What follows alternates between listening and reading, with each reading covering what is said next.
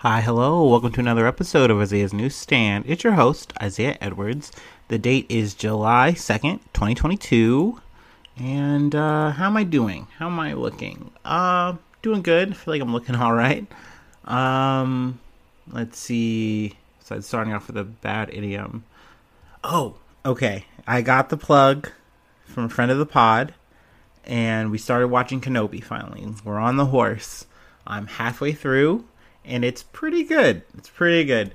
I will say I do not like any of the interactions with the Skywalker kids. Like, anytime you've seen them so far, I'm very like, ugh, this is annoying. Like, I understand why. I understand this is all tied back to, Star Wars lore. You got to make the kids grow up a certain kind of way, so it just looks right and it blends in when you're looking at the whole tapestry. I get it. So it's fine. I can take it.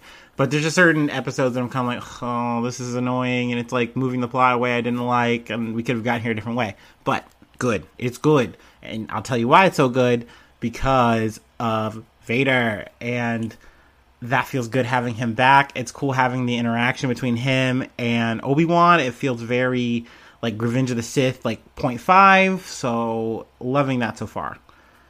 The gush is real, gush is good.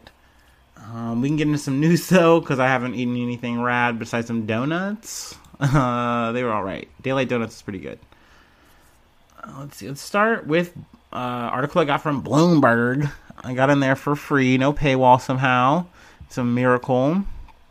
But Credit Suisse hit with historic money laundering conviction. These guys can't stay out of the news. I like looking for a little fraud. I like looking for a little crime, especially with finance. It's cute for me. I'm like, oh, what's going on here? What's going on under the rug, pool, whatever.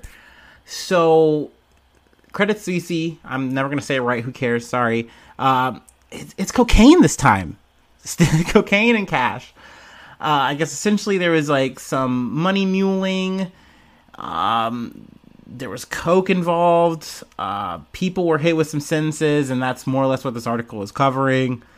The woman who was responsible, I believe her name is only like because of like how Swedish regulation crime stuff works. They only like list the letter of the person's name, which is E. So they don't give like full information, anything like that.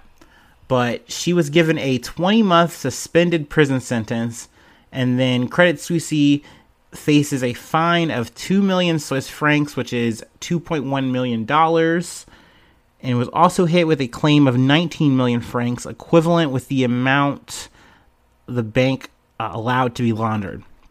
And they are also appealing this currently. We'll see how that goes. But yeah, I mean, apparently it's this convoluted thing. If you can get access to the article, it is a very interesting read. Yet again, Credit Suisse does not disappoint. Bulgarians are involved. So, I mean, yeah, it's a lot of intrigue, in my opinion. Let's see, is there anything else I wanted to kind of harvest from here? I don't really like the defense that was used for E. They more or less say, like, oh, well, the person who was doing this whole thing wasn't given enough training. They didn't have the background for it. And it's like, what? Like, it's embezzling. So, like, I'm kind of assuming that they get some kind of cut out of this. Maybe I'm wrong. This is me speculating. This wasn't in the article. I haven't done much research outside of this. But yeah, it just seems like that's kind of a floppy defense for that specific person. I mean, obviously, I do think the bank is at fault here. A lot of like shady things have kind of gone on through this agency, and it's kind of less and less of a coincidence the more stories you hear, in my opinion. So, well, I just wanted to talk about it, get it out there. In some other news, in the U.S., there was a big migrant incident that was really bad, really caught a lot of headlines. I got this from the Texas Tribune, and which I will say, I mean, this is just me and my opinion. I obviously appreciate any and all journalism, especially journalism that I can read it and say, okay, I've learned something, I've gained something. I do trash some more than others. An article source like the Texas Tribune is fine. I feel like every news I do grab has a certain kind of slant one way or the other, and you can kind of see it the more you read. I mean, this is kind of known stuff, but I just do like to say this because it's not something like I'm like, oh yeah, I stand this, and I like the way they've delivered this. I think when you get into it and read it, I do feel like there's a little bit of a slant to kind of make it about other things. And I mean, hey, at the end of the day, we are having this conversation. This is an event, and there are bad actors involved. So I just wanted to preface that before we get into the guts.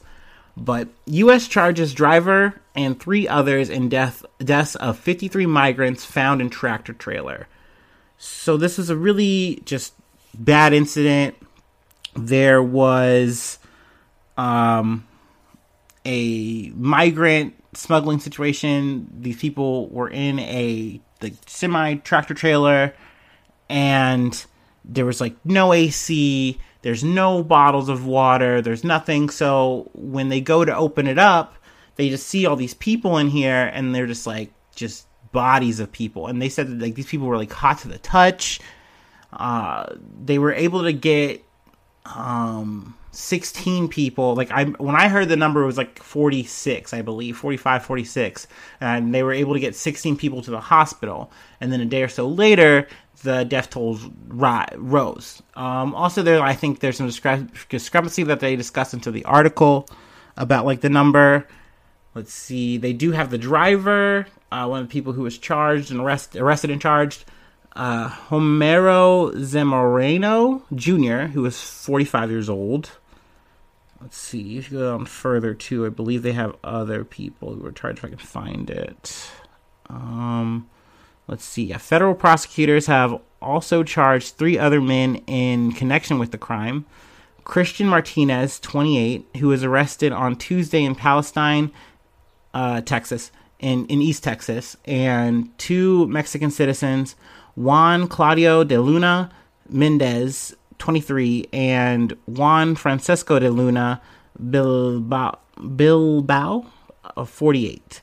And they were detained on Monday in San Antonio. So, not good.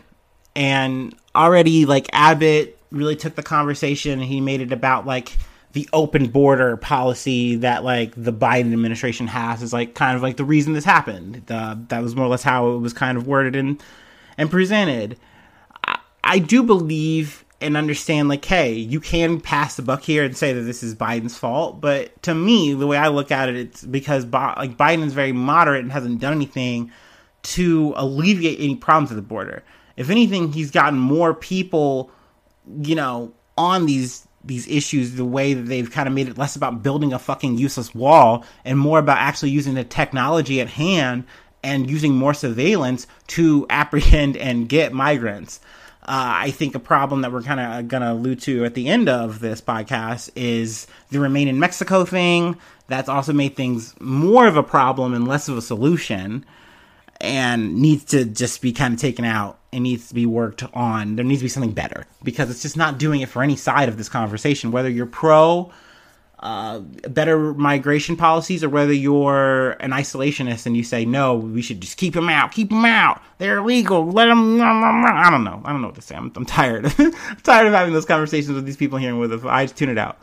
But essentially, I do feel like it's Biden's fault that, like, you haven't come up with any kind of solution. Your administration has not come up with any kind of way to make this easier, to make this process easier. Because if you're in the situation of, man, I can make it to the States, there's a chance I can do it.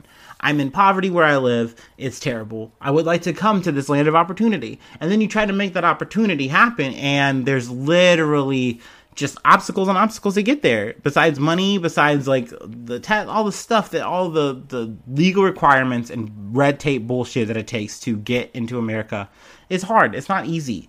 And people who want to say, just get in the right way, they don't do any of the research to find out everything you fucking have to do. And the average American could not get into America if they had to actually come in the right way. And I find that as a cruel kind of irony to all this kind of shit. It's really stupid.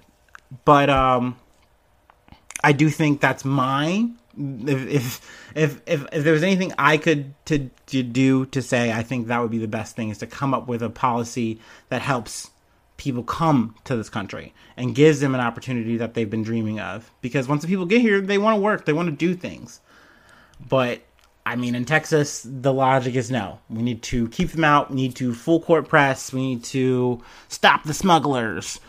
and don't get me wrong, these guys didn't do their job well. They did a terrible job, and there should be more means if you're going to do this kind of work to make sure that people aren't dying. It's just flat out. So obviously these people are bad actors. Like, these people are not good people in this conversation. I'm not trying to say that. As the article does go into some of these guys' backgrounds, like the people who were apprehended. They also do talk about others who were involved, or not others, I'm sorry, but there's like this is pretty unprecedented in terms of the number, but this has happened before in terms of like, a trailer that was filled with like people and they just did not make it. And, that's definitely on the people who are smuggling them through, who were supposed to do this job of getting people here. So yeah, that's all in this article from the Texas Tribune. I did want to talk about it because it was a big piece of news. Another Texas related thing. That was from the AP/Yahoo News. It is an update, and we will get into Texas woman accused in cyclist death arrested in Costa Rica. So this is an update from the murder of Anna Mariah Wilson, also goes by Mo. She was a cyclist. She had a on again, off again boyfriend guy. I mean, we're not, obviously from what we've read from the Daily Mail and talked about, it was like a love triangle between Armstrong and then the other guy. Gosh, I'm kind of glad I forgot his name. But Armstrong, who is the perpetrator of the murder, she was apprehended. They got her in Costa Rica. I believe she had like some falsified papers, and that was how she was able to get out of the country. So that was a little spicy twist. I did not expect for her to have even gotten out of the States. So I was like, wow, Costa Rica? What the fuck? But they caught her, and I, for one, am happy because, like, obviously murder is bad, especially over a man. Like, I mean, shit, as a man, I know we ain't shit. Like, I know we're trash. Like, and this guy especially, he was not up to any good. So he was not worth it, sweetie. Like, sorry. Yeah, it's a shame that this happened to Mo, to Anna Mariah Wilson. Hopefully, after, everything is going to come through trial and everything, hopefully, justice will be served. Obviously, that we know that doesn't bring anybody back, but it is good that there is, like, a period to the sentence. So, obviously we'll keep you updated with any trial info I find, but, wanted to keep you updated. Speaking of updates, pretty much the rest of this podcast is going to be about SCOTUS shit. Haven't really done too much about the abortion since the rest of this isn't that. But I'm sure there will be more down the pipeline. I will say something that I find good to see. It's a tangent, but the amount of fighting that is coming from the cities, from governors, I like that. I like that a lot. Not just with the abortion stuff, but with the gun stuff in New York, seeing people like, our government agencies at least try to do something is good, because right now the Biden administration, from what I've seen, is literally just shrugging like, oh, what do you want us to do? Oh, sorry, you should vote harder. You should donate some fucking money. Like, what? Like, and that is something where it's like, definitely, once again, we're going to get into some of this SCOTUS shit. It's a shame that even when, like, we were at our best, which was quote unquote like the Obama era, like, I felt like everything was supposed to line up and nothing happened. And then we see where we are now, and it's like, well, the Republicans sure shit got shit done, like, and this is why they're benefiting now. Like, all that change we were supposed to have, and here we are. So, once again, I understand why, leftists are big mad, and, it does kind of come around where it's like, I do have to kind of look at myself back then and understand, yeah, I was a little jaded, I was a little bit, like, hyper-optimistic, because, hey, wow, a non-white guy is finally not president. We really did some shit. But really, we didn't. Like, here we are yet again, and shit's just worse. But, wow, okay, back on track. An update. Judge Ketanji Brown Jackson makes history as Supreme Court's first black woman justice. So I got this from USA Today. Essentially, just an update that the transition has officially begun. It's happened. Breyer will be stepping down. Brown will be stepping in. Her staff will be coming in. I do believe, though, in an upcoming like Harvard case that is covered in this article, she will have to like recuse herself because she was on like a Harvard board or whatever. So that's cool that she's like, being on the level, sticking to the script. That's cool. It'd be cool if like someone like Brett Kavanaugh would like recuse himself from things, since obviously he does not know how to respect women. But that's a whole other thing, and I'm just being nasty. But obviously, in terms of number, this doesn't change anything. It's still a 6-3 like turbo majority for like conservatives. None of these motherfuckers really be playing by the rules. They're supposed to be non-biased. That's a big psych, as we've seen in June from all the rulings and stuff. But hey, I count it as good news. I know I was just talking about Obama, and yet again, this is kind of a palatable version, just in the Supreme Court. But you take whatever dub you can get in these kind of shitty ass situations. You feel me? At least that's the way I look at it. But we can get into some SCOTUS shit. A couple things I want to talk about. There's a lot, and honestly, I'm gonna level with you as a dummy, as a as a big old noodle head. I don't really know how to tackle some of these conversations and issues. I just kind of do my best. So prefacing that now, but got this from CNN Politics.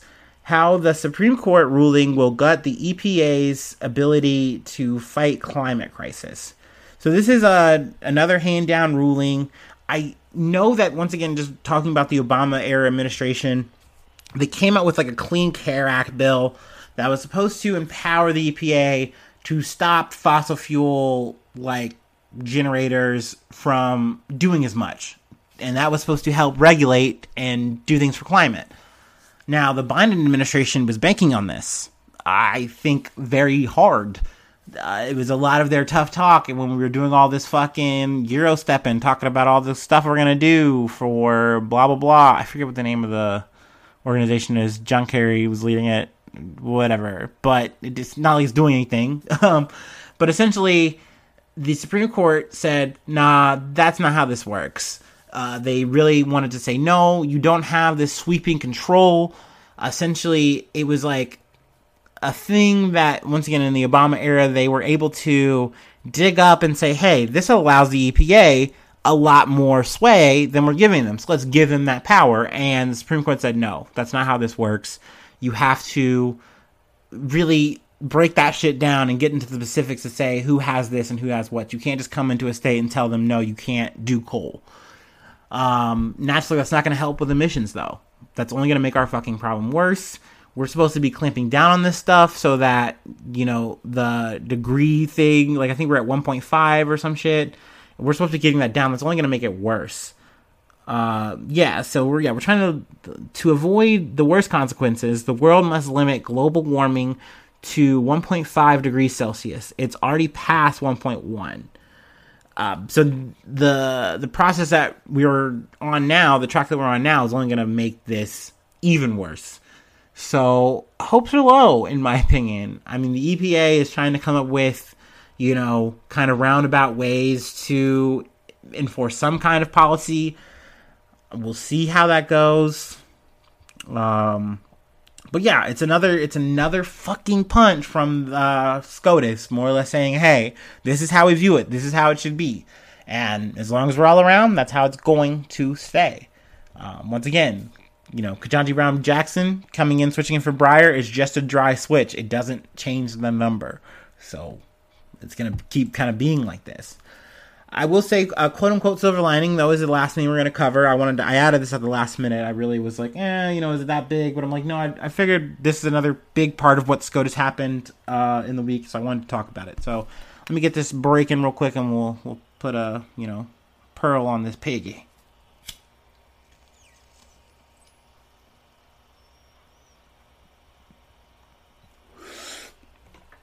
Oh, boy.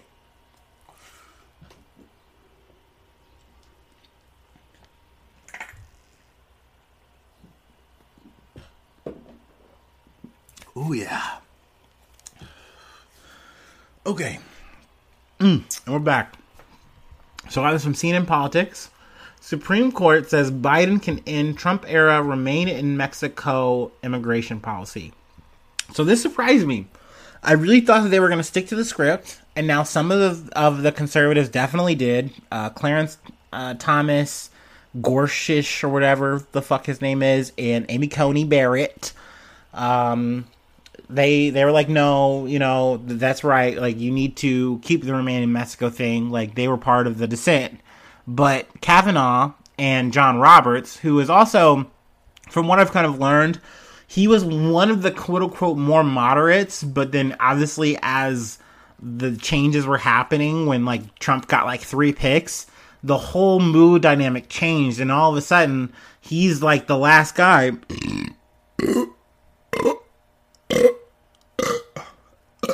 Ooh, classic. There it is. That was a big one. I can taste the donut. But he was kind of like the classic, like, hey, no, like, I'm the last guy on the cliff now. And now it kind of comes to him to be the sway. And if he does, then guess what? Like, there's big egg on your face for not sticking to the quote-unquote script. Even though there's not supposed to be a script for these guys. If there was a script, then they would have term limits or something, right? But whatever. I don't know. The Supreme Court's annoying and, I guess, complicated. But essentially, there was a 5-4 majority.